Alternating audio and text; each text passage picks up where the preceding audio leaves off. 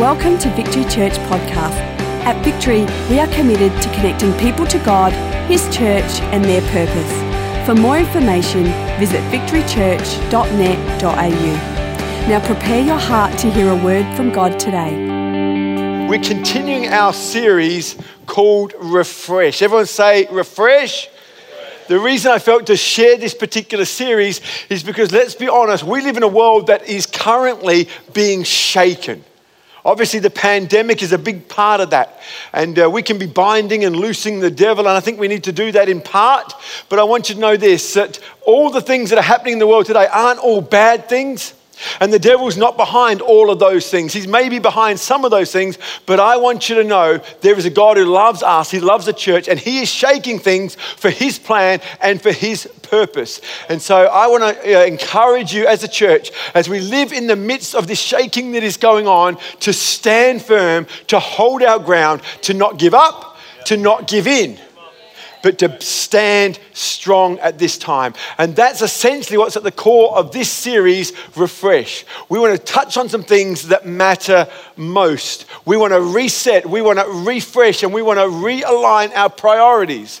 Otherwise, what happens is we tend to drift and we tend to settle.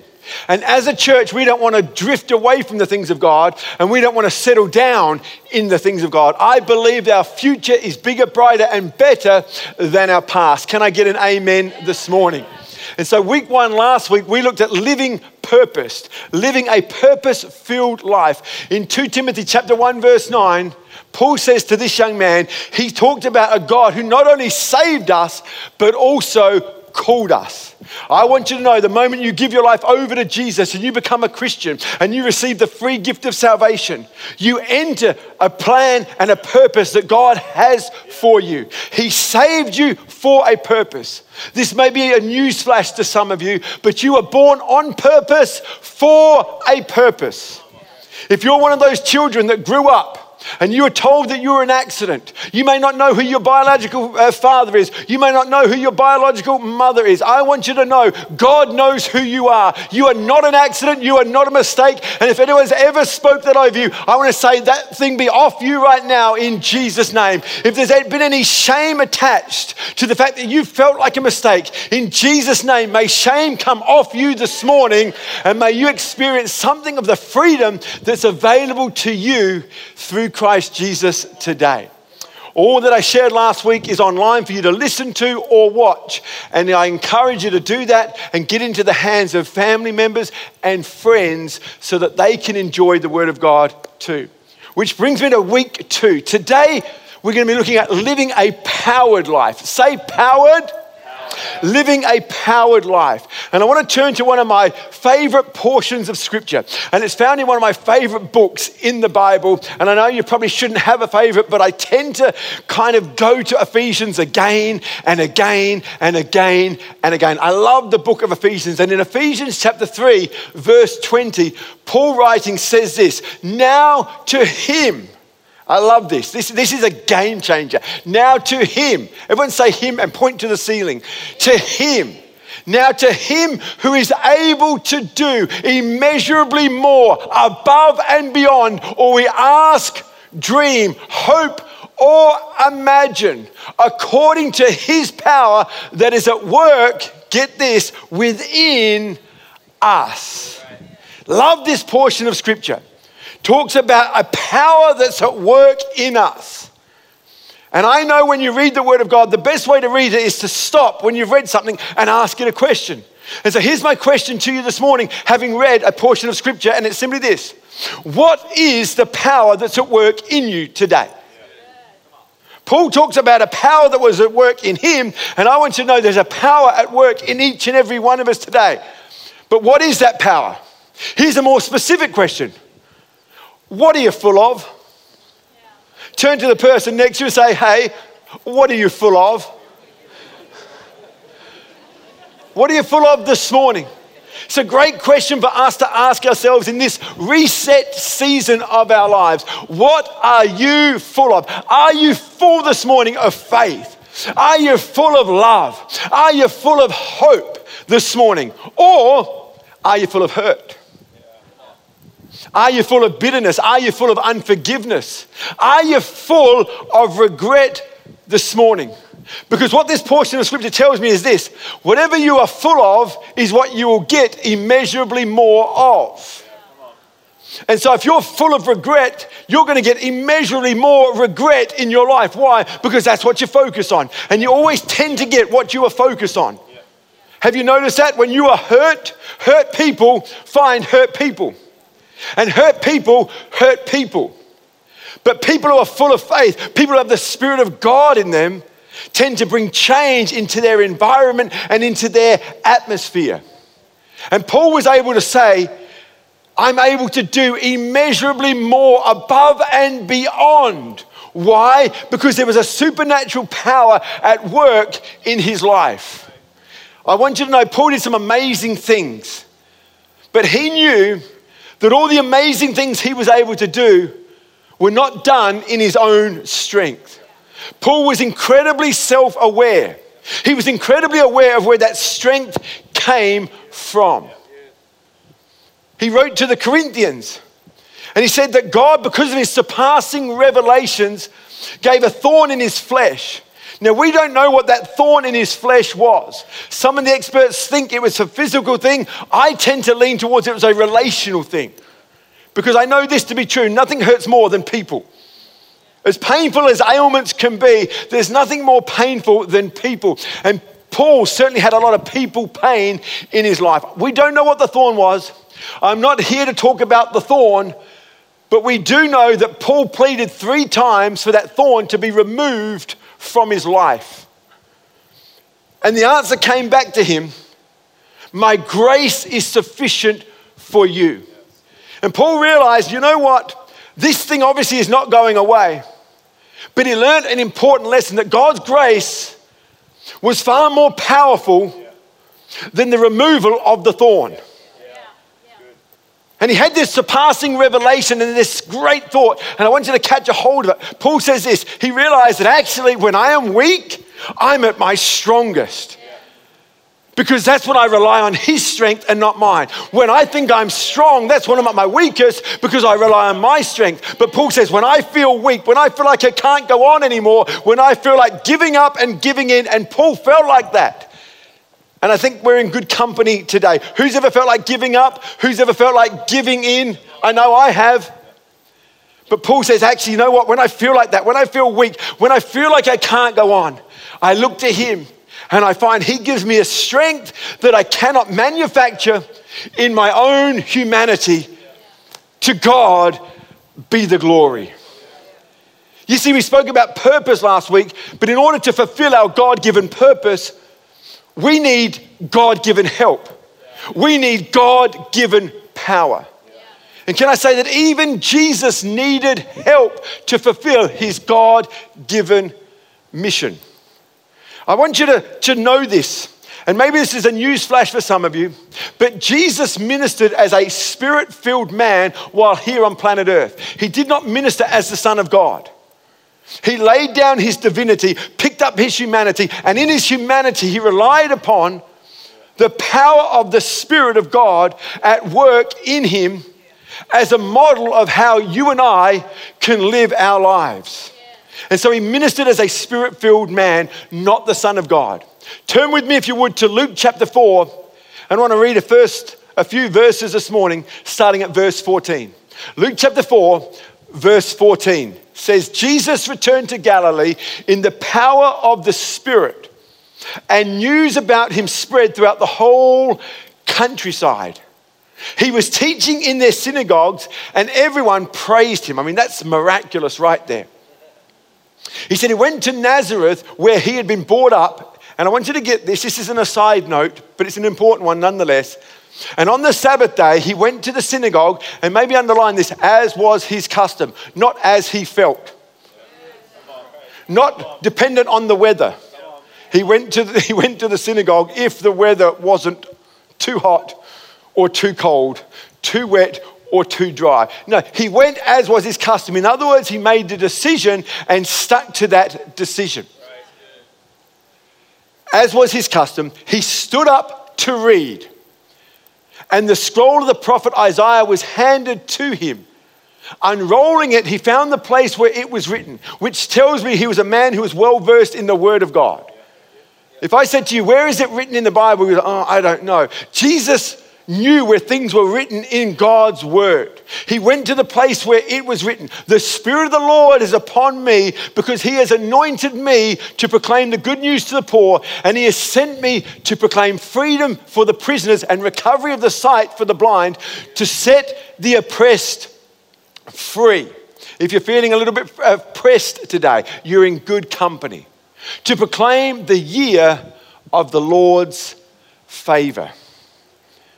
Jesus returned, it says, in the power, say power, power of the Spirit. And Jesus said that the Spirit was on me to do something. In other words, the Spirit of God was on me, not just so I could play religious games, not that I could just go to church and have certain feelings, but that I could be empowered to live the life that God had purposed me to live. In other words, he was anointed to do. And it was only after this moment in Jesus' life that his public ministry began. Before that, Jesus did things in private, but his public ministry began after this moment where he returned from the desert, having been tempted and tested, and he returned in the power of the Spirit. You see, his mission was accomplished as a Spirit-filled man. And I believe it is the same for you and I. Jesus told the disciples to go into all the world and to make disciples and to baptize people in the name of the Father and the Son and the Holy Spirit. That was what we know as the Great Commission. And it sounds exciting, and it sounds wonderful, and it sounds beautiful. But Jesus said, before you do that, I need you to wait. Because what I'm asking you to do, you can't do in your own strength.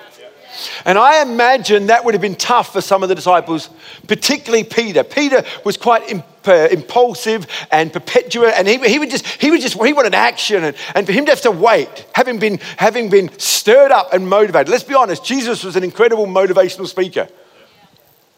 And you imagine Jesus saying, hey guys, this is the mission. This is what we're going to do. I imagine in that moment, Peter and the disciples were like, let's go, let's do it. I can run through a troop. I can scale a wall. I can bend a bow of bronze and make my enemies fall. By faith I can. That was a song we used to sing straight out of scripture. Amazing times in the early days. Amen. Older people in the room today. Anyway. But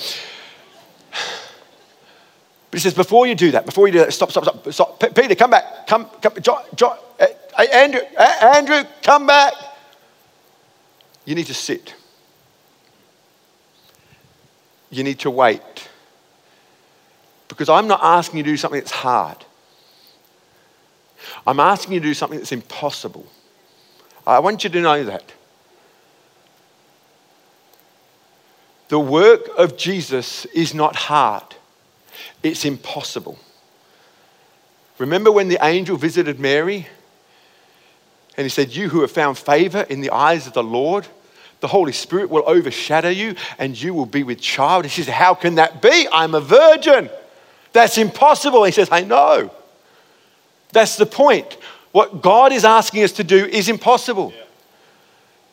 He says, yeah, but what is impossible for you is possible for God.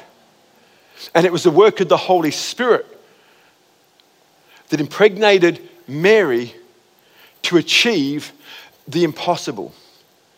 Good intentions alone are not enough. It's easy to sit in a faith-filled environment like this and get stirred up and motivated and go off and want to do well.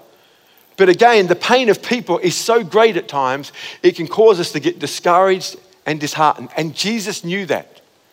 And he says, this motivation that you're feeling right now, it's not going to last. This hyper sense of faith you feel right now, it's not going to last. You need something more lasting than just emotion, than just feelings. And I am not against emotions and I'm not against feelings. I thank God for the faith-charged meetings that we have. I thank God it enhances my Christianity. I just don't rely on it. I love gathering together. I love the sense of worship this morning. I mean, I'm down the front, I'm worshiping, I'm giving it my all. I love it. But I don't always have that. And so if I rely on that, I'm not going to be as consistent as I desire to be. And so Jesus said, I want to give you something that can sustain you and help you in the highest of highs and the lowest of lows. And so let's pick it up in Acts chapter 1, verse 4. He went on to say this, on one occasion, while he was eating with them, he gave them this command: do not leave Jerusalem, but wait for the gift my Father promised, which you've heard me speak about. For John baptized with water, but in a few days you'll be baptized with the Holy Spirit. This is the gift that Jesus promised every follower of his, that he would send a helper. A helper. And the helper has a name. His name is Holy Spirit. The Holy Spirit wants to help you achieve what we talked about last week, the purpose. Yeah. We all have been born on purpose for a purpose. The trouble is we can't fulfill that purpose without help. Yeah. Turn to the person next to you and say, you need help. Now turn to the other person and say, and so do I. We do. And this is not an exhaustive study of the Holy Spirit, but let me just say this. The Holy Spirit is not a force. The Holy Spirit is not a power. The Holy Spirit is not an experience. I thank God for my Pentecostal heritage, but I think it has some strengths and I think it has a lot of weaknesses. It has some strengths, but I think it also has a lot of weaknesses. And I'm not here to glorify a movement. I'm not here to glorify an expression. I'm here because I want more of God. Is there anyone here who wants more of God? I don't want more of the past. I want more of Him. I want more of God in my life. And whatever I need to get more, I want to open myself up and surrender to Him afresh today.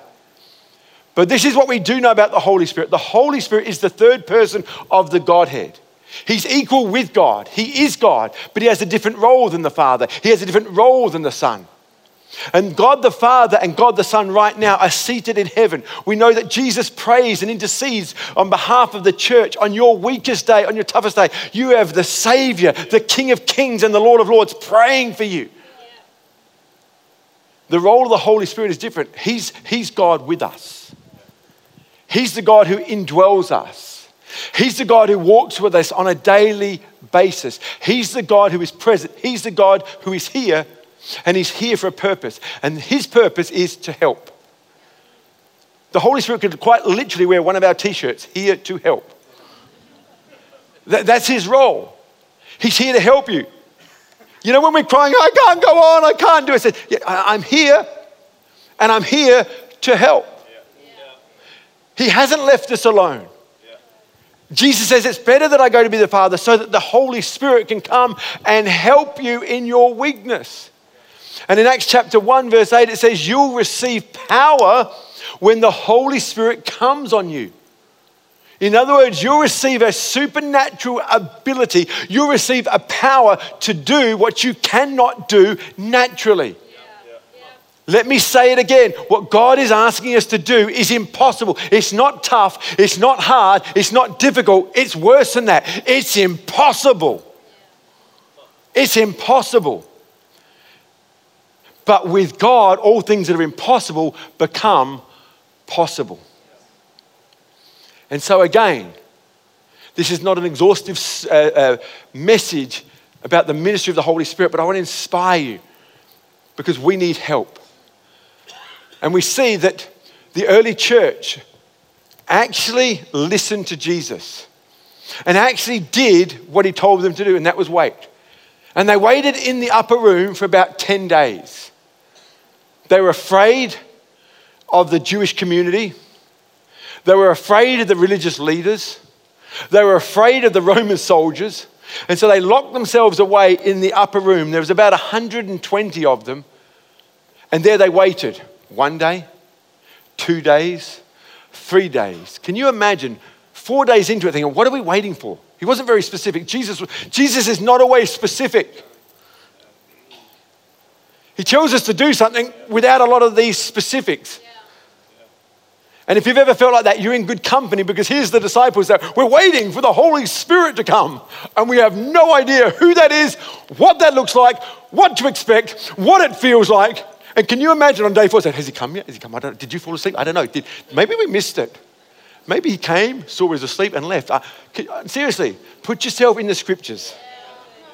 Let's not read the scriptures with the eyes of hindsight. Let's read the scriptures as if we were there in the moment. I promise you, after day 4, I'm getting fidgety. I'm like, come on, guys, I'm getting fidgety, and I'm probably getting a little bit bored. Is there anyone out there with ADD, like myself, ADHD? I thank God I was born in an age where they didn't diagnose that, but I promise you, if I was in school today, I'd probably be your worst nightmare, Katie Roberts.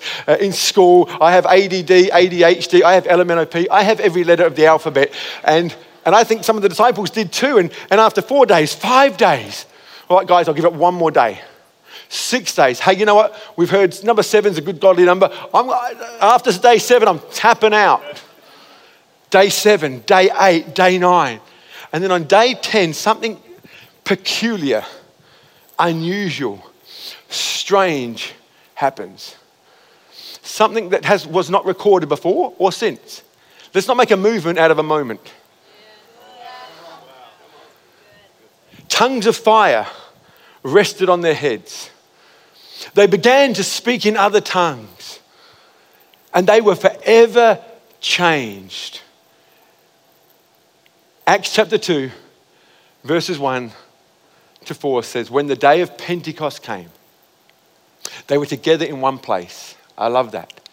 Suddenly the sound of a blowing of violent wind came from heaven and filled the house where they were sitting.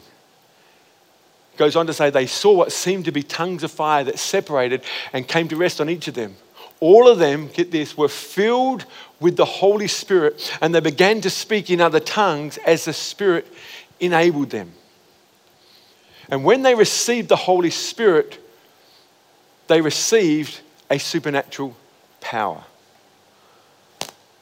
I thank God for the gift of tongues. I lean towards the notion that the initial evidence of being baptized in the Holy Spirit is with the ability and beautiful gift of speaking in tongues. But I also know it's not the be-all and the end-all, because Jesus said you can speak in tongues and still end up going to hell. So let's not make more of Scripture than we ought. Let's not make more of it than we ought. Let's keep it at we're hungry for God. Am I in a room this morning? Those watching online, are we hungry for the things of God? Let's put aside our preconceived ideas. Let's put aside our hurts and preferences just for a moment and seek God and hunger after Him today. Because this is what I know. God promised a gift, and that gift came, and they forever changed their life. Yes, there was this incredible ability to speak in tongues. Yes, there was this moment that has not happened before where tongues of fire rested on their head. But you know what I love about this? They didn't sit in the church. They didn't stay in the upper room and just have church and say, well, let's do that fire thing again. They didn't make a moment a movement. But the purpose of the infilling of the Holy Spirit is that they would have power to do. The Spirit of the Lord is upon me, not to play church, not to play religious games, but it's to be Christ in the world today. To bring a little bit of Jesus to earth is to bring heaven to earth. And the disciples flung open the doors, went downstairs and started doing something they'd never done before with this newfound power and this newfound purpose. They began to find a power to witness. Remember, they were locked away for fear, and now they're just spruiking that Jesus is the way. And Peter, full of the Holy Spirit, actually speaks into the religious people's lives and said, this Jesus whom you crucified, I mean, that is picking a fight. And Peter says, so be it. Bring it on. This is a newfound confidence. This is a newfound power. This is a newfound way of doing life. And 3,000 people were added to the church. A few chapters later, in chapter 3 of the book of Acts, we see that Peter and John were going to the temple to pray, as was their custom. And they saw this man at the gate beautiful. And he said, "Can I have some money, please?" And Peter looked at him and said, "Silver and gold we do not have, but what I give in the name of the Lord. Get up and walk." And this man had been sitting at the gate for years. Here's a thought for you. For years, which means Jesus walked past him again and again and again and again and never healed him. But Peter and John, at just the right time, prayed for this man. Strength returned to his legs. And he went with them into the temple, leaping and jumping and praising God. And the religious leaders called Peter and John, and the disciples decided, said, "What is this?" And this is Peter's response. He says, in Acts chapter 3, verse 12, he said, "Men of Israel, why does this surprise you? Why do you stare at us as if by our own power or godliness we made this man walk?" Peter knew that this was beyond his ability.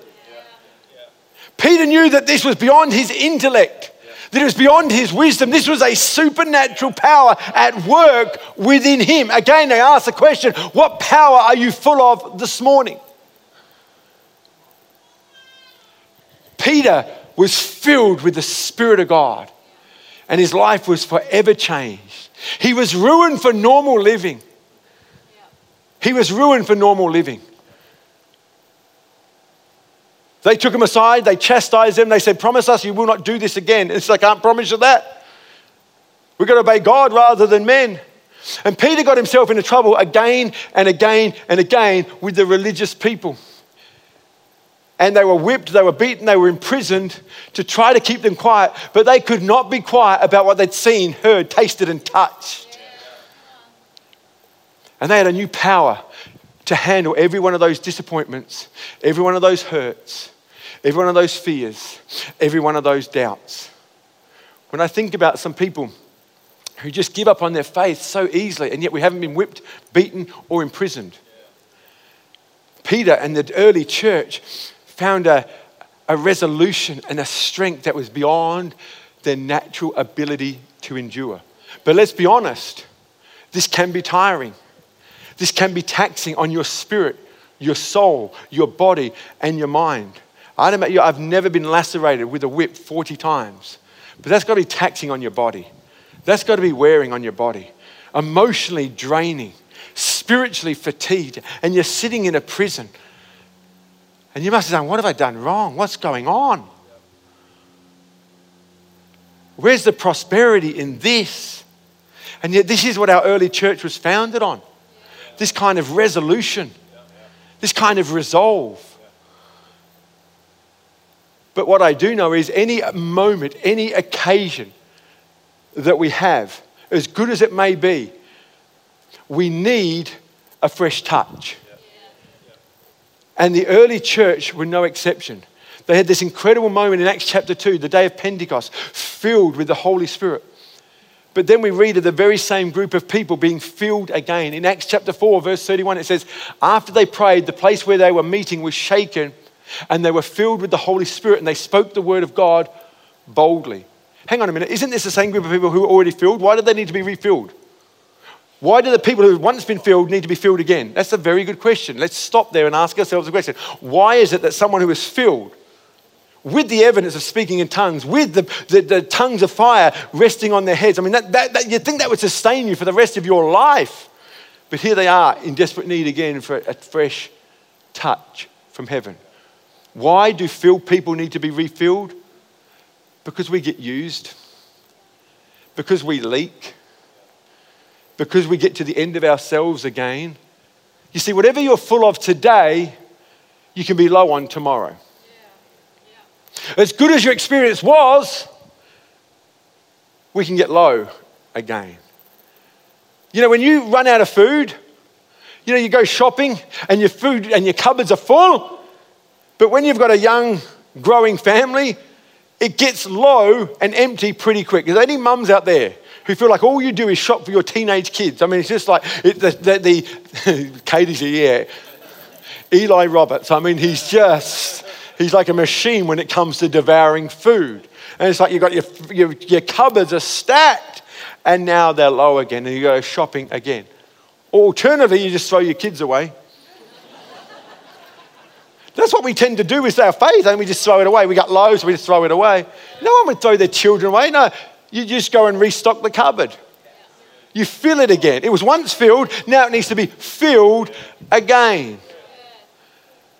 The same is true when we drive our car. You fill it with petrol, but when you use it for a number of kilometres, say 450, 500, 600. If you've got a little car, you may get closer to 800 kilometres if you do some country driving or whatever the case may be. But eventually, no matter how good your fuel economy is, eventually you're going to need to fill your car again. Or alternatively, you just throw it away. But no one's going to throw away a car just because they got low on fuel. No one's going to do that. We know that a car that was once filled, once it's been used, gets empty and it needs to be filled again. Think about your phone. We use our phone all the time, and during the day it gets flat. And when the battery is flat, no one just throws their phone away. No, we charge it again. We charge our phone again. And if that is true for phones, food, and cars, how much more you and I? Because we are far more complex than cars. Cars don't feel like we feel. Cars don't have a soul like we have a soul. If cars need refilling, how much more you and I? Phones are pretty, we call them smartphones, but they're not that smart. They don't feel, they don't taste, they don't experience what you and I do. If phones need recharging, how much more you and I need recharging? If our cupboards get emptied, how much more do you and I get empty? See, this is what I know about ministry. Ministry is both awesome and exhausting. Let me be even more real. It's both awesome and awful. Ministry is both. So I want ministry. Yeah, you want the awesome side of ministry. No, but when you say yes to ministry, you get the awesome and you get the awful. They go hand in hand. Why? Because ministry always involves people. And people are both beautiful and brutal. People are brutiful. People are brutiful. And the early church experienced the exhilaration and the exhaustion of ministry. They were beaten, they were battered, they were bruised, they were imprisoned. But they didn't give up. Why? Because they got filled again and again. Paul actually said it this way in Ephesians chapter 5, verse 18. Do not get drunk on wine. Now that's a word for some of you. Just I'll leave that to the Lord to speak to you. It's very quiet. The quietness tells me there's probably a few more than I thought. Anyway, do not be drunk on wine, which leads to debauchery. Instead, be filled with the Spirit. To be filled with the Spirit implies being filled full. And in order for us to be filled full, we need to prioritize time with Him. We see Jesus in Mark chapter 1:35. He'd get up early in the morning and he'd seek the face of the Father. He'd seek that moment to get recharged and refreshed. I don't know about you, but I charge my phone overnight. Why? So when I wake up, it's fully charged. That's why I'm a great believer. Seek God early so that you can start your day fully charged. If you don't start your day fully charged with your phone, what happens? You're forever looking for a power source and you don't have the confidence to make the phone calls. You don't have the confidence to use the phone the way you want to because you don't know if it's going to die. And I think a lot of Christians live their life like that. We're forever chasing for the next little charge. Instead of saying, I'm just going to sit. I'm going to get fully charged. And invariably at the end of the day, my phone gets near empty again and we charge it again. We need to be charged and filled and fueled every day. These disciplines of reading your Bible and praying, it's not because you have to do that because you're a Christian. It's we have to do that to fulfill our purpose. We need Him more and more and more. You know, if your output exceeds your input, then your upkeep will be your downfall. I'll say that again. If your output exceeds your input, then your upkeep will be your downfall. A life powered by the Holy Spirit is the life that I seek. Not to fly a flag of a particular belief system. Not to say I'm of this group or I'm of that group. But I just need the Holy Spirit. Whatever label people want to give to me, that's up to them. I don't want the label, I want Him. I've got 4 things that the Holy Spirit wants to do for you, and I'm going to quickly rush through them for the sake of time. But I want to inspire you to wholesome thinking and desire more of God with you today. And the first thing the Holy Spirit wants to do is strengthen you. When you're weak, when you're tired, when you're weary. Ephesians chapter 3 verse 16 says this, I pray that out of His glorious riches He may strengthen you with power through His Spirit in your inner being. That's where the riches are. It's the power we receive on the inside of us to be able to cope with all the things that we face. He wants to add the super to our natural. We have limits in our natural ability, but God takes us beyond our limits when He adds His super to our natural. He wants to give us strength. Why? To overcome addictions. To resist temptation. To break bad habits. And can I just say, a bad habit for you may not be a bad habit for someone else. We're not here to compare. We're here to hear God. If there's something that's destroying your finances, if there's something that's destroying your marriage, God wants to give you strength to overcome that thing. See, some things God delivers us from. Other things He takes us through. And if you only have a deliverance mentality, you're going to miss out on so much of what God wants to do in your life. Because sometimes, and I've seen this, some people just, the desire to smoke is taken off them. And others have to work really hard and find strength in God to break that habit in their life. Do I think smoking is a sin? Well, you know what? For me, that's not the issue. We used to say back in the day, if you do smoking, well, you're probably going to get to heaven sooner than if you don't, but that's fine. But for me, I'm not here to put a scale on the sin. I'm talking about what you feel in God is a hindrance to your future. And God wants to help you to deal with that thing in your life. He wants to break bad habits. He wants us to stop giving up. You know when you feel like giving up and giving in? He wants to strengthen you in that moment. He wants to keep you going through tough situations. You know, because of the way we do church, and because of how we go about doing things, and because we're not prone to having people come down the front and praying for them as often as other churches, and because people don't fall over to the degree that other churches have people fall over, you know, people have labeled our church all kinds of things. And one of them is that the Holy Spirit's not here, or we're not a Holy Spirit church, which I find amusing because I know me. I know me. If I look at my life, to be able to do 27 years of ministry in the same church, knowing how impulsive and impatient I am, to say there's no Holy Spirit, to think that I'm that good, I take it as a compliment. Do you think that I'm that good that I can do this on my own strength? Wow. But I'm here to tell you I am not that good.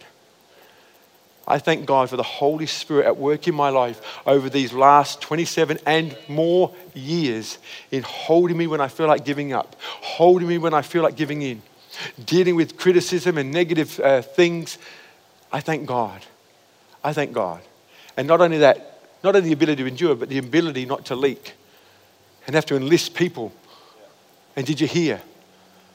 I thank God that the early church, you just see them just getting on with it. Lots of accusations are coming out the way. You don't see them justifying too much. You just see them getting on with the work that God had called them to do. And I thank God for that. For me personally, the Holy Spirit is such a vital part of my life. I'm so grateful for the person of the Holy Spirit at work in my life. Let not an expression fool you. I have some friends in many different denominations, and some are far more conservative than ours, but they are men and women of God. Some people don't sing the songs that we sing. Some people, they don't have the lights and the smoke that we have, but I've been in their meetings and they have a touch of God on them.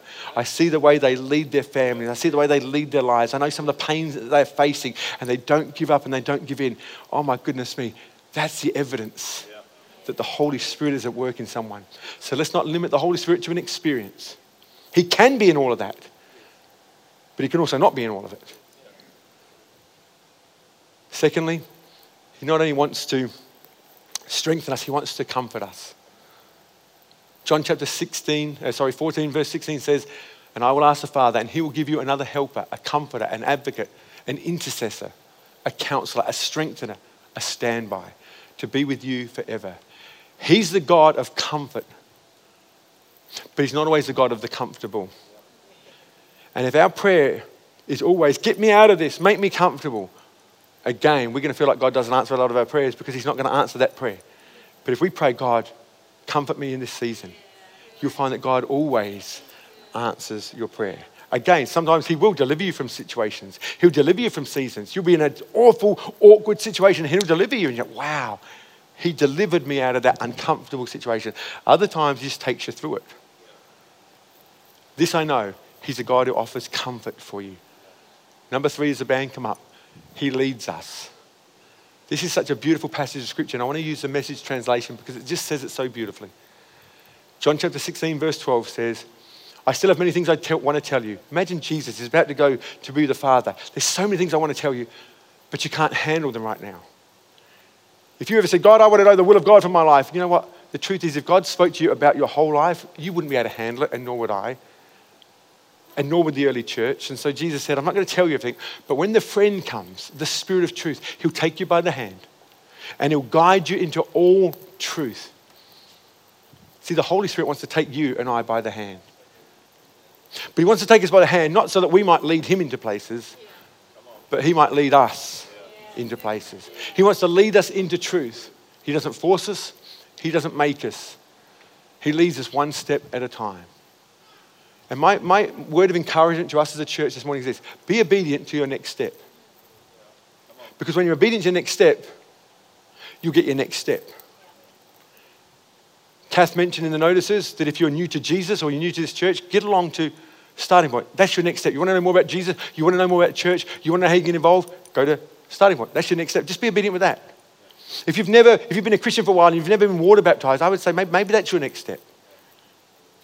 Maybe this teaching today about the baptism of the Holy Spirit, maybe you've never been baptized in the Holy Spirit.